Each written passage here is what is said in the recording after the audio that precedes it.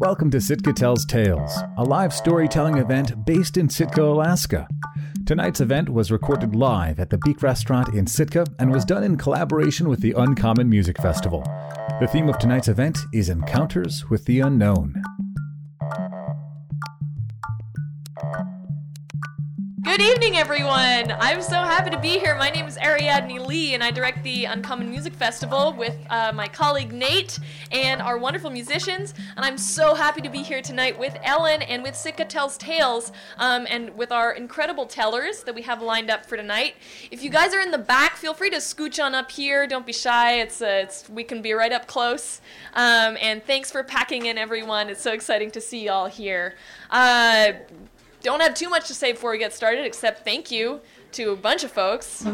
Thanks for everyone who gives us press, who supports us, to all the brave tellers and the performers and Raven Radio and the Beak. Is there anyone else we can think of thanking? And Ellen. Woohoo!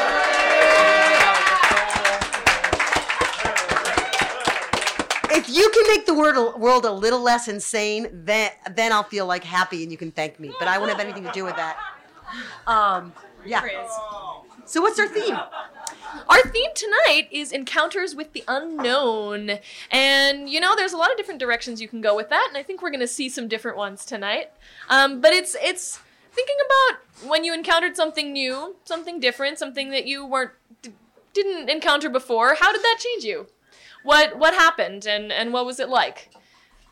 Yeah, and we're going to mix some amazing music and live stories, which are all true. And the true stories get 6 minutes with 1 minute of grace. And then the music, we've got journeys of all kinds, don't we? Yeah, I think we do. We're going to sing all 5 of us, our quartet plus our wonderful pianist. We're also going to have some songs from our wonderful singers, Sylvia and Will, and also me. And we're gonna close you out with one of our favorite pieces, which is about an encounter with the unknown. So stay tuned for that. But there's lots of good stuff before that happens. Okay, so should we do the first? Yeah. Cool. I'm really excited that we've persuaded Freddie to tell a story. But let me introduce Freddie for you. Freddie Young is originally from Texas. She was a missionary in Peru and has lived 35 years in 4 different locations in Alaska. She is presently at the Sitka Pioneers home, and her piece is called A Stormy's Night Journey, and she says it's a fitting title for her story. Hi, everybody. Hi. I have a story about a stormy winter night. I lived on the Yukon River with my husband. We were running a truck stop up there and a restaurant, and we had a lot of truckers come through who were our regular customers. We all had our handle, our CB handle, and mine was Sweet and Low. And I don't know about the sweet, but I was, And anyway, my husband one night had an appendicitis attack, and we called Alaska Camp down south of us about 10 miles, and they said, we'll bring a helicopter. We'll take him medevac him into Fairbanks. And it was like 150 miles into Fairbanks, and it was 500 up to Prudhoe Bay. So we chose the south direction to go to Fairbanks. I called Alaska, and they said, the storm is too bad. Have you looked outside? And I really hadn't. And it was, the snow was increasing and the wind was blowing hard. The drifts were rising out there, and I had no way to take him in except to get the old unreliable station wagon that we had and uncover it from the snow and brush it off. And my daughter was 14 years old, and she is more of a calm person. And she helped me load him into the station wagon in a sleeping bag. We got him all warm and in a nice place back there, and she and I took off. She was on the right-hand side, of course, and I was driving, and she'd say, Mom, it's going to be okay. She's always calm and collected. And so we went down a little ways, and it was really bad weather. There were whiteouts, and I couldn't see the road. It was very narrow and it was rough, but it wasn't rough after the snow covered it. And so we went on down the road and on down the road, and little by little inched on down, and it was pretty horrible. And I was frantic, and I hadn't expected to have to do this, you know. And he would say, "Oh, please go faster. Can't you go a little faster?" And he was in great pain, and I had to go. I'd tell him, "I can't go any faster, Dad. You have to just be patient." So we go on, and we get very close to the right-hand side. There was a drop-off. We were between the Brooks Range and the Alaska Range of mountains, and a lot of those were pretty steep hills that we were going up and down. After a while, I think I'd gone about 3/4 of the way, and I saw in my rearview mirror, I saw a big tanker, 18-wheeler, coming behind me.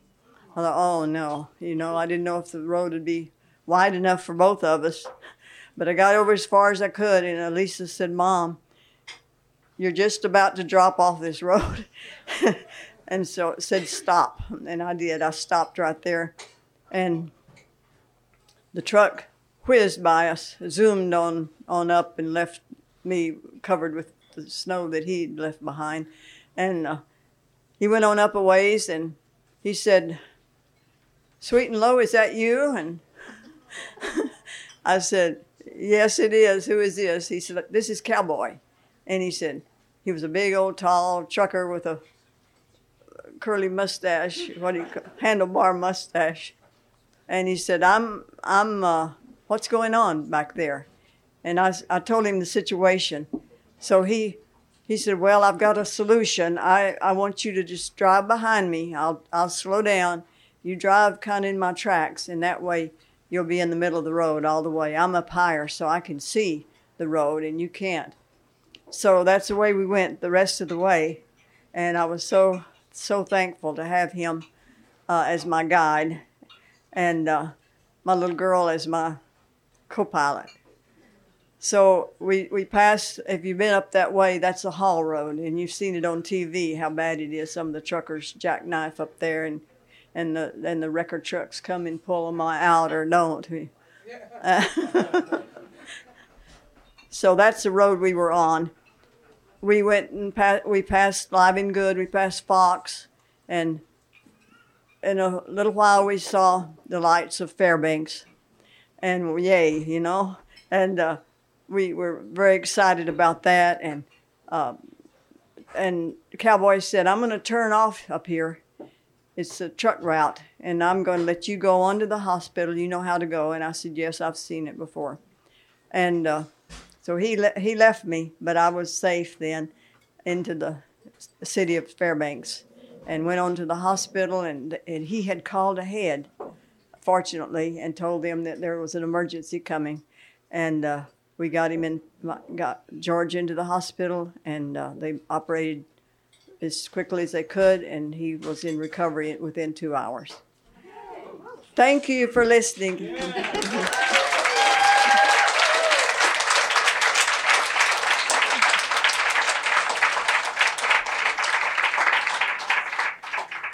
We're going to start you off with the piece that kind of inspired this event, made me think we got to work with Sitka Tells Tales. It's called Storyteller. And it is a setting of a poem by Ishmael Angaluk Hope. Ishmael Hope, that we commissioned this year.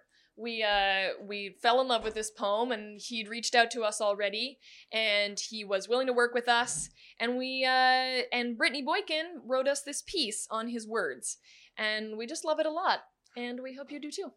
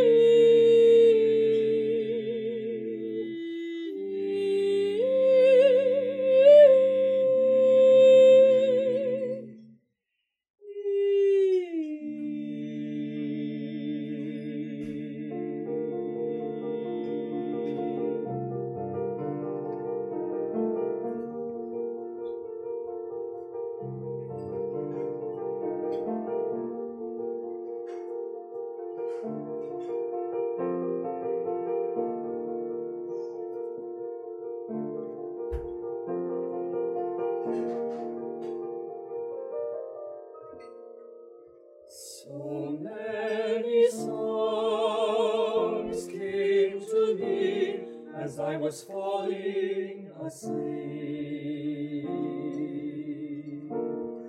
And so many times I let them go, the urge to rest, stronger than the urge to speak. But when you wake in the morning, morning, morning,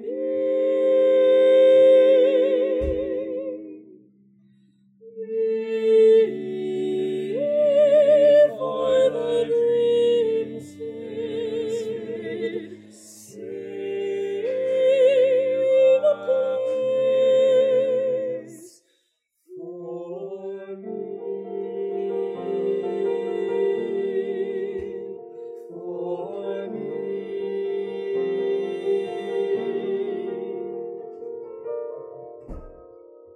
So many heartbreaks passed me by, many times I didn't live there. Their ghosts are everywhere. I opened my hands for the rain that came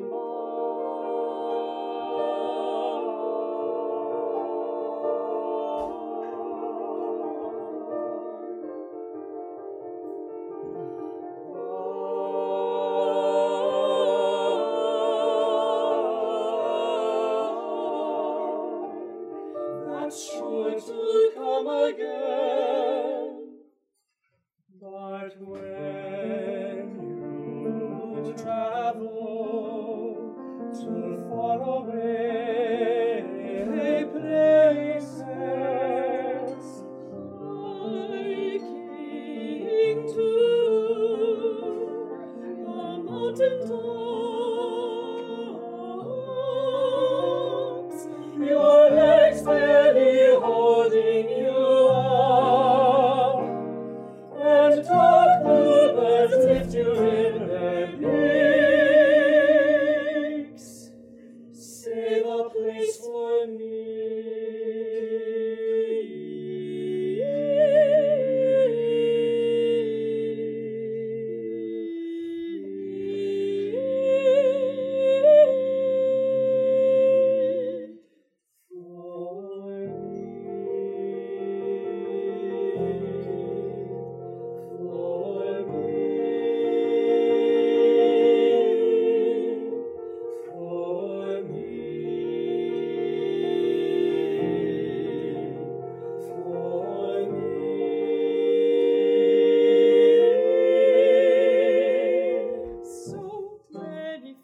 Wrists passed me by. I arrived at the ocean, and I couldn't smell the salt when you invite guests into your home, and the garlic and the herbs smell so to me. Invite guests into your home, and the garlic and the herbs smell so sweet.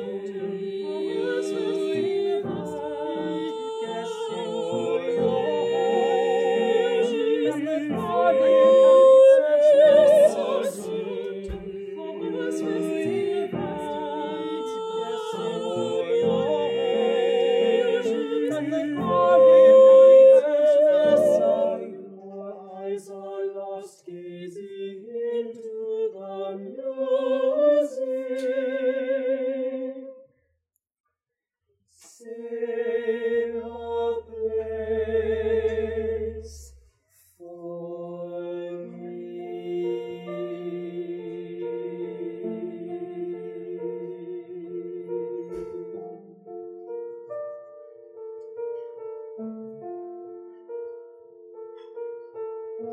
So many good people came by.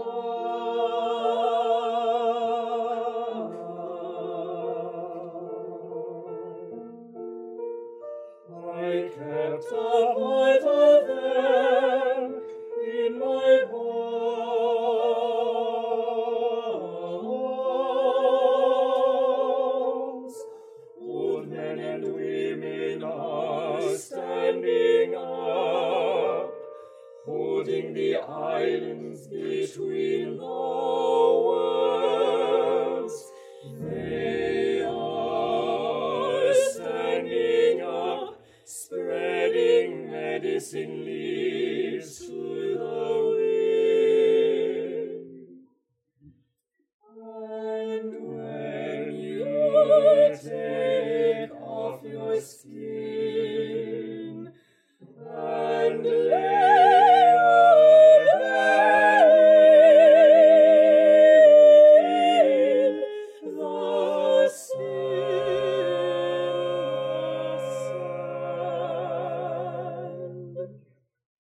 save our place, save our place, save our place.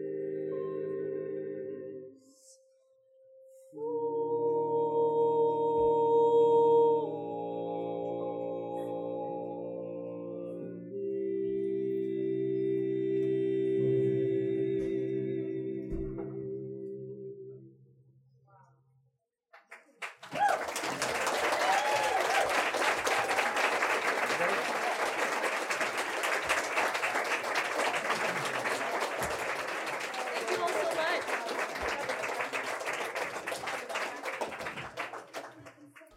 Right now, we are ready for our second storyteller, who is Simon. And Simon is an educator and a newly minted family man. He has lived in Sitka for the last couple of years, and he has lived in Alaska since 2015. So the story that he is going to be telling today is titled New Beginnings. Thank you very much.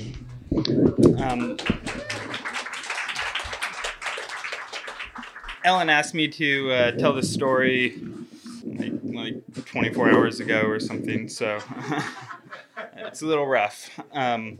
But it started with a pregnancy test. And actually kind of an argument while the pregnancy test was happening. Something like, oh, I'll never get pregnant. Like, well, give it a try. And then kept kind of going back and forth. And then after a while, the minus sign that was on the pregnancy test kind of slowly faded into a plus sign. And at that point, it became fairly obvious what we are embarking upon. So if you were to fast forward about 9 months, 8.5 months or so, we're at a dinner party at our house. And at that point, the contractions had started, although I think for Mackenzie, it was like cramps, is the way she described it. And as the father, I mean, there's not really much you can do in some point, really, besides just hanging out, being supportive. And after a while, the dinner guest decided that it was probably good time to leave as the contractions got closer and closer to each other. And around that time, I was also grabbing the birth partner book for the first time and flipping through the pages and trying to find out, where, how many contractions between, when should we go to the hospital, and meanwhile, she's kind of, starting to scream on the bed next to me. I'm like, all right, we'll figure this out, and then after a certain point, it was, I deemed it was probably time. So we all got in the car and drove on over to the hospital. And then the marathon really began. And it's interesting, as from the father's perspective, you're just basically feeling rather helpless. It's like seeing the person who you love the most in the world going through so much pain and to such an incredible extent I've never seen before. And at the same time, all you can really do is just hold her hand and say, it's okay, we're gonna get through this, breathe, and kind of some pretty generic words, but it's basically you don't have any control. You're just kind of riding it out. And that's what we went through for 16 hours, which apparently is pretty normal. So then we got to that point where the head was starting to crown, and then reality does this really weird thing where it kind of slows down and speeds up at the same time. The closest way I can kind of even describe the way that fracture in reality. It's like tear in reality happens is maybe in a traumatic event or something like that might happen in your life where time just starts operating really differently, to points where it just becomes more dense, I guess, in some ways. And my jaw was completely open. I don't remember any of this in pictures afterwards. My jaw just being completely open. You almost like get tunnel vision in some ways, like whatever happens around you doesn't really matter. Like sounds don't really matter as much anymore. Things start moving in slow motion as this like most important and like monumental moment of my life kind of like snaps in this as she kind of came into my arms and I caught her, and then things started to like kind of like go in reverse after that. Things started to speed up a little bit more and no longer became slow motion, and it was just like absolutely breathtaking.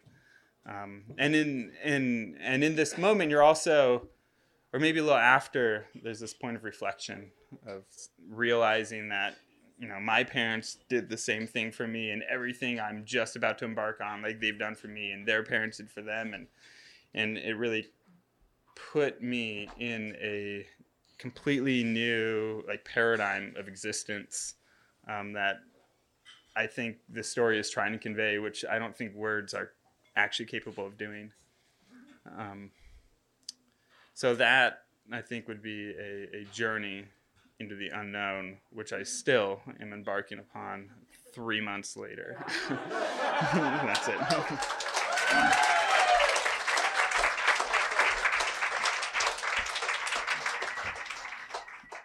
The next storyteller is Mireya.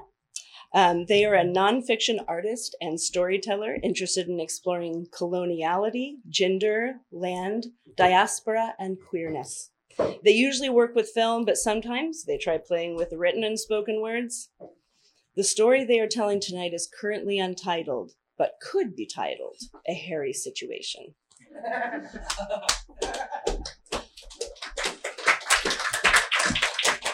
Hi, I'm back. It's me. So this story takes place in 2007, I think. I'm about 14 years old. I'm towards the end of middle school. I'm in Oregon, and it's either spring or fall. Honestly, I don't remember. But this day, I'm so excited because after years of asking and asking and asking, my parents finally said yes to me getting a haircut. And I'm that sounds kind of weird. Like, I'm 14 and I haven't had a haircut. But honestly, my hair at this point was down to my knees. Like, down to my knees. And I was just like, okay, I convinced my parents. I was like, I'm going to cut off 12 inches and I'm going to donate it.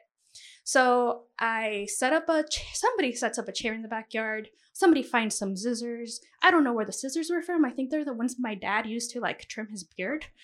And like the whole family's in the backyard. It's like me, it's my sister, it's my dad, it's my mom.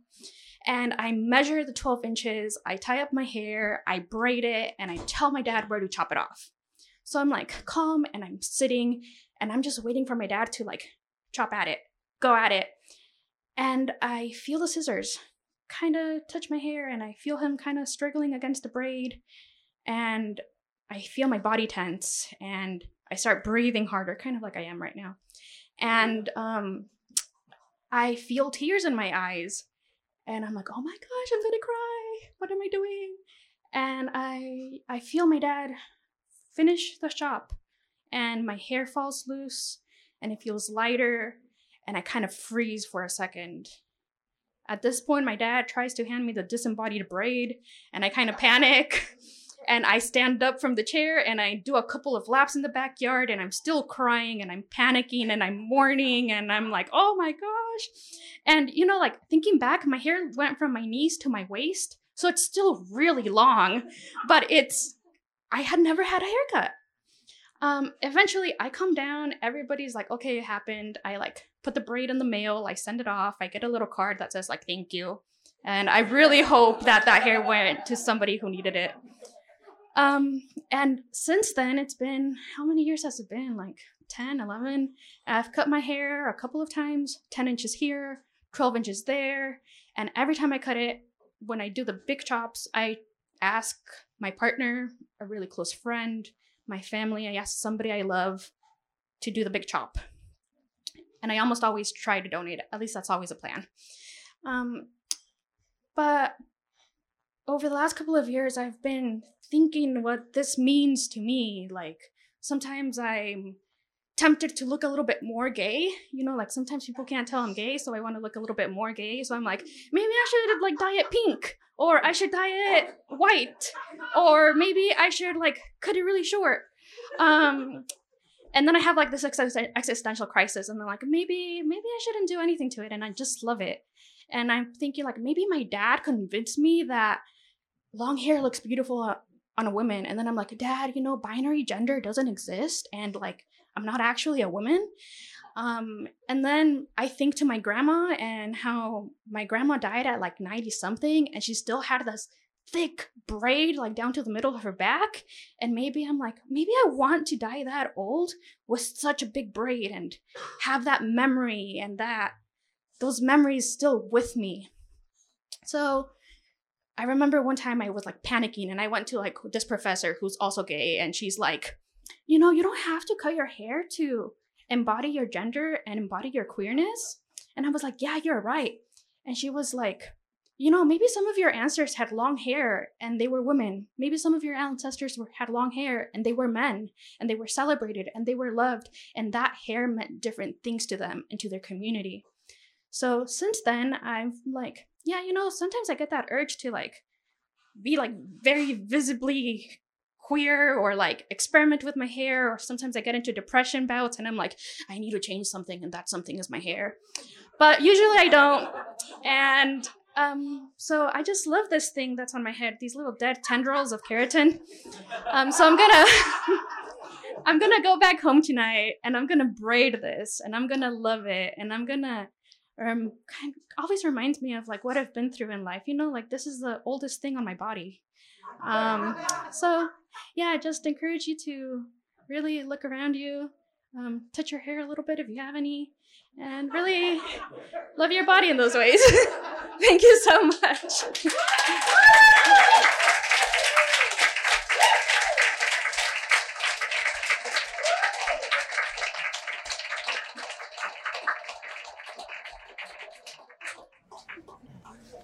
The next storyteller is also named Simon, and Simon F. is a death doula, grief coach, and writer. He is a friend of the Threshold and a gatherer of grief stories. The title of this story is Shoreline.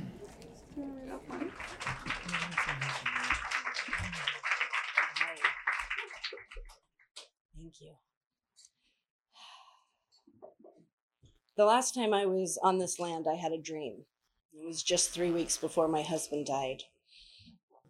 At the end of the dream, I am deep in dark water, and there are tendrils wrapped around my body so that I cannot move. And I look back to shoreline, and I realize I don't have the energy to make it back. And so I let myself slip below the surface, and I'm in endless darkness, but I can breathe here. And I push my arms to the surface, and I can feel light on my skin. And then I tell myself, you can do it. And I push my face through the surface. And my eyes are closed, but I can feel sunlight, warm and delicious. This story begins 3 years ago. We had a friend who lived here in Sitka, invited us to come stay in his house while he went traveling.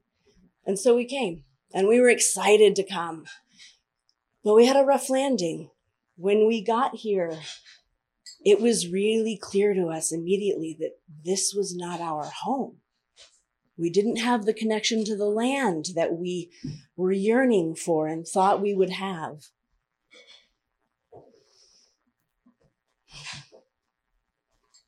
There was a kayak on the property, and my husband started taking it out on the water regularly. He loved water. That was his home. He grew up swimming in creeks and rivers and jumping off waterfalls and bridges. And so he went out there often just to soothe this ache that we were both experiencing.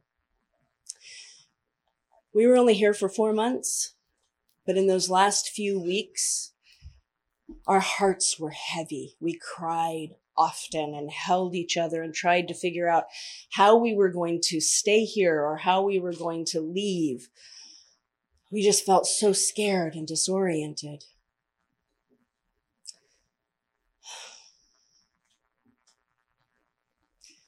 When Jesse got emotional, he would take himself for a walk. And so one night after one of these cryings and holding one another, he went for a walk, and I watched as he walked up the driveway in the dark. And I called a friend and I cried, and then I went to bed. I was jolted awake in the morning with the very clear knowing that he was not in bed. And I thought he must have come home and fallen asleep in the next room watching a TV show, but he wasn't there. And I thought he must have gotten up early. He's making breakfast, but he wasn't downstairs, and he wasn't on the porch or in the shed or at the shoreline. But I found myself walking down to the water anyway, and that's when I realized the kayak was gone. In that moment, it was like everything I knew and everything I was became totally untethered and lifted just slightly above reality, but enough to be free of the weight of it. I had this knowing, this understanding. He must have come home after the walk and took the kayak out at night because that's where he loved to be. And I also had this sense that he was probably gone. It wasn't that I accepted or resisted that knowing. It was just that I held it, and for one moment, it was free of the weight of what that really meant.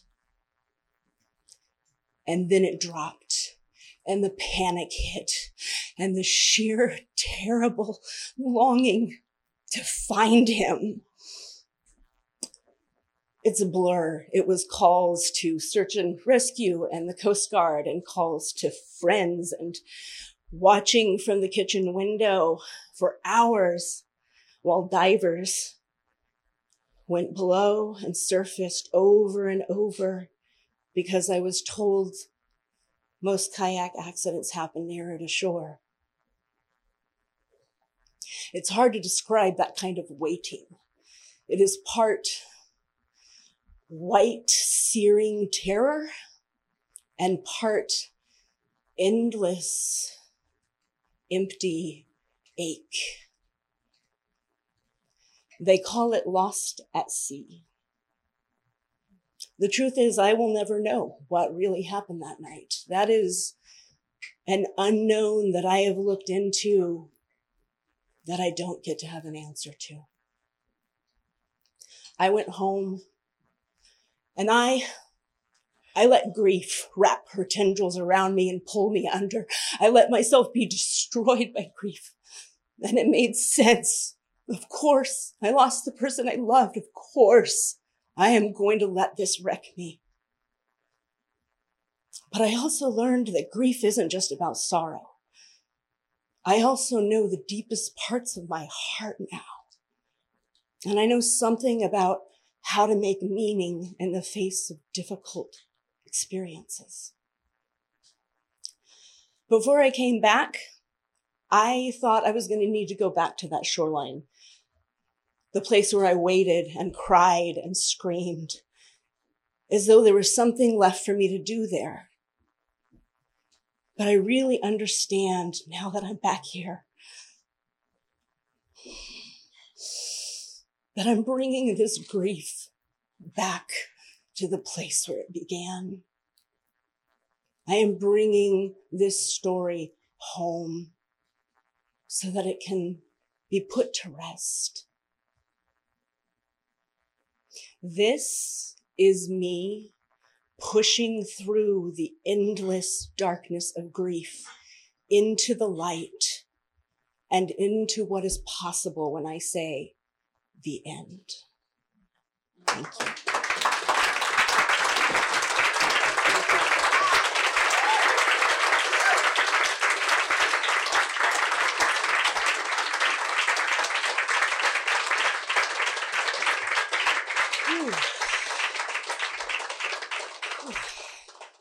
So Clara and I are going to perform 3 songs. The first 2 are by an American composer named Eleanor Everest Freer. She lived from kind of the mid-19th century to the mid-20th century, was based in Chicago, and sort of most notably later in life dedicated herself to a project called the Opera in Our Language Foundation, which was a Chicago organization dedicated to performing opera in English. She was herself trained as a singer, and I was saying to Ariadne, like, there's something really... So, like, the awesome thing about this festival is that, you know, I don't honestly, in my professional life, get to sing music written by women very often, and I'm always singing music written for my female voice by a man, and it's really cool to find this repertoire that's written by someone who, like, has an inside experience of what it's like to have a woman's voice. Yeah, so that was one thing I wanted to say. In terms of, like, storytelling and encounters with the unknown, I would say that all 3 of these pieces are about, like, a sublime experience of love in nature and, like, finding the sublime in details of nature. So I think we're gonna perform the first 2 as a set without a break in between, and then we'll take a little, like, reset before the last one, which is in a little bit of a different idiom. A little bit. a little different. Just a little.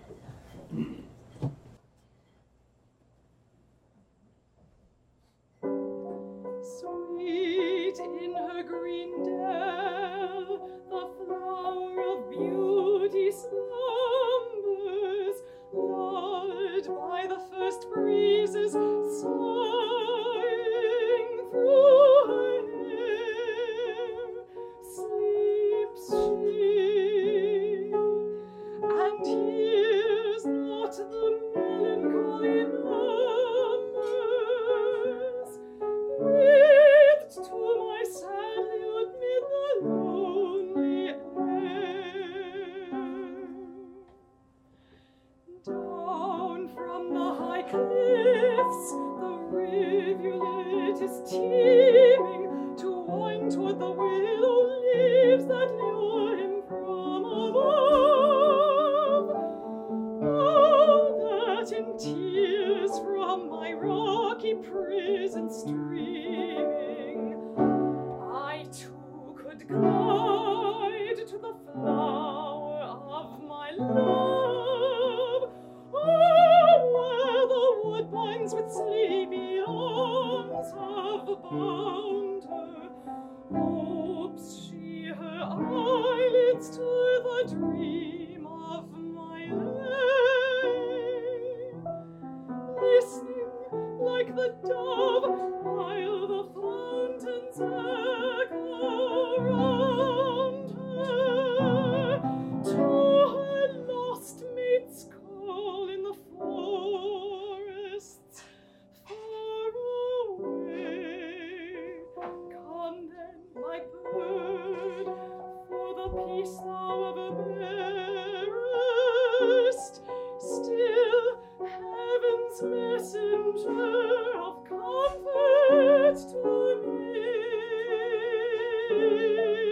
Come, this fond bosom, all faithfulest and fairest, leads with its death wound, its wound of love for thee.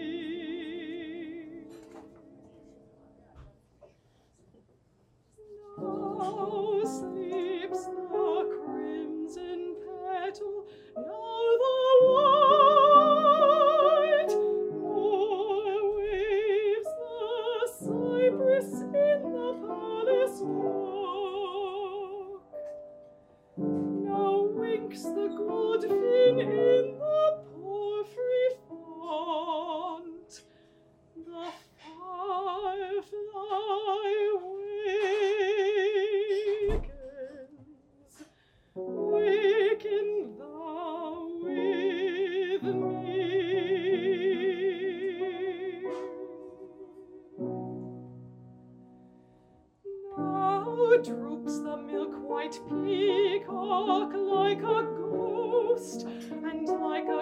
as she glimmers onto me.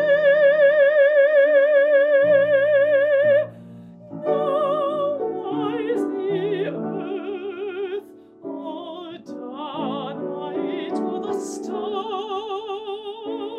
and all thy heart lies open unto me. Now slides the silent meteor on, and leaves a shining furrow as thy thoughts in me. Now folds the lily all her sweetness up, and slips into the bosom of the lake. So fold thyself, my dearest thou, and slip into my bosom, and be lost in me.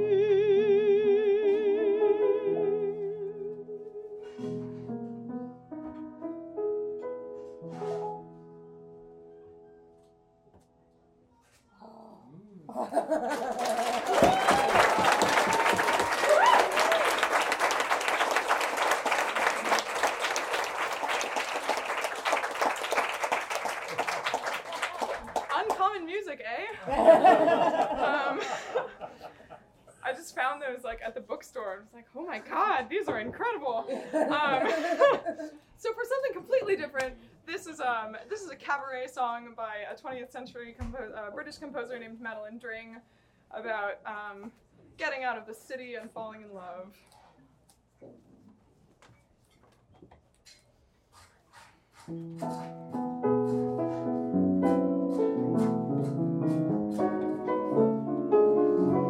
I brought you away from the noise of the city, deep in the country to this quiet hill. I brought you away from the crowds and the people to tell you I love you, I love you, I love you, and always will. Only the green boughs can hear what I'm saying. Only the clouds know I'm here with you. Could there be anywhere nearer to heaven to tell you I love you, I love you, I love you, I love you, I do. No telephones ringing to take you away. Just my heart singing on this summer day. No clocks are ticking to make our time fly. No one else comes here but just you and I brought you away from the noise of the city, deep in the country to this quiet hill. I brought you away from the crowds and the people to tell you I love you, I love you, I love you, and always will. Only the green leaves can hear what I'm saying. Only the trees know I'm here with you.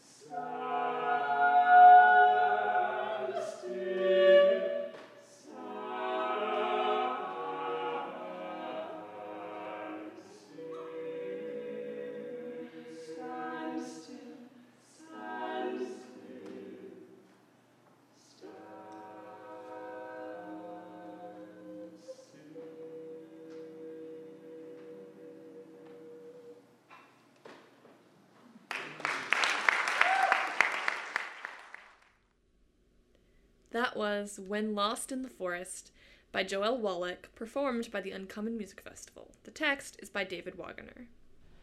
You have been told that life is darkness, and in your weariness you echo what was said by the wind. You have been told.